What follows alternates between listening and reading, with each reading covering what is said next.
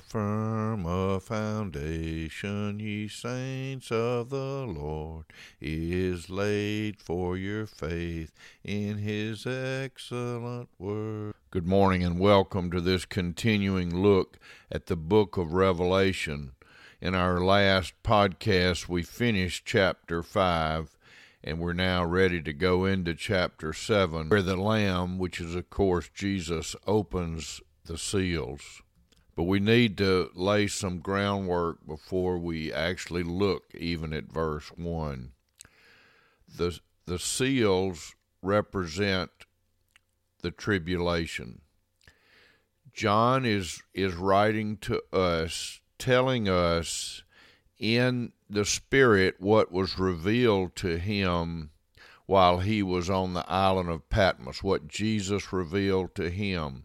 So what we're looking at is John seeing what will take place after the rapture of the church, after the body of Christ, living and deceased, is called to meet Christ in the air. After that, then we have the tribulation, which begins with the opening of the seals. Before opening the seals, we need to think about some important questions, one of which I've already addressed as I understand Scripture.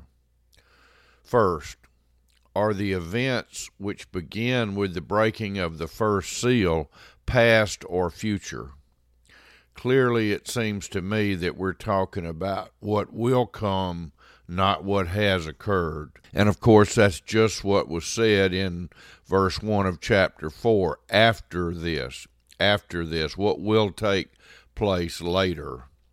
Second question is, what is the relationship of the seals to the rapture of the church? And again, I've already revealed my understanding of that, and I think clearly from Scripture that the rapture occurs before the seals are broken. The rapture has already occurred when these events begin. Then in Daniel chapter 9, verse 27, it's anticipated that there is a 7-year period of time. So is the period of time beginning with the breaking or opening of the first seal the entire 7 years. And it's my understanding that it's not. It's the last 3.5 years, or the second half of that 7-year period that is beginning as the tribulation begins. One other preliminary thing to look at is the relationship of the events we're looking at here as they relate to what Jesus had to say with coming things, the times to come. And in Matthew chapter 24, Jesus refers to war, which corresponds with, that's in verse 6 and 7, which corresponds to Revelation 6, 3 and 4. Famine, found in verse 7 of Matthew 24, corresponds to Revelation 6, 5 and 6. Death, which is referred to in Matthew 24, 7 through 9, corresponds to Revelation chapter 6, verses 7 and 8. Martyrdom is referred to in Matthew chapter 24, verses 9 through 10 and 16 through 22, and that is addressed in Revelation 6, 9 through 11.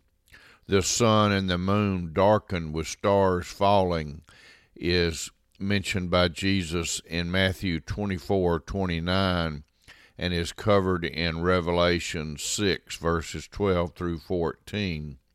And then divine judgment addressed in Matthew 24, 32, verse 26 of chapter 25, which is addressed in Revelation chapter 6, verses 15 through 17. So we see that the events of Revelation have their background in previous prophecies of the Bible.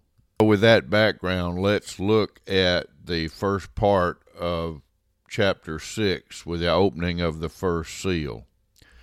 Now I watched when the Lamb opened one of the seven seals, and I heard one of the four living creatures say with a voice like thunder, "Come!"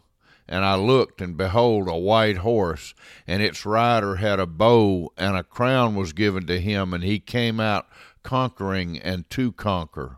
So what does this sound like here? It sounds on first look like it's talking about Jesus, doesn't it? It's saying that he comes out on a white horse, and the rider had a bow, and he had a crown given to him, and he came out conquering and to conquer. This is not Jesus. Jesus comes with a sword, and Jesus doesn't come in the tribulation. He comes after the tribulation, at the end of the tribulation. So who is this on this first white horse with a crown?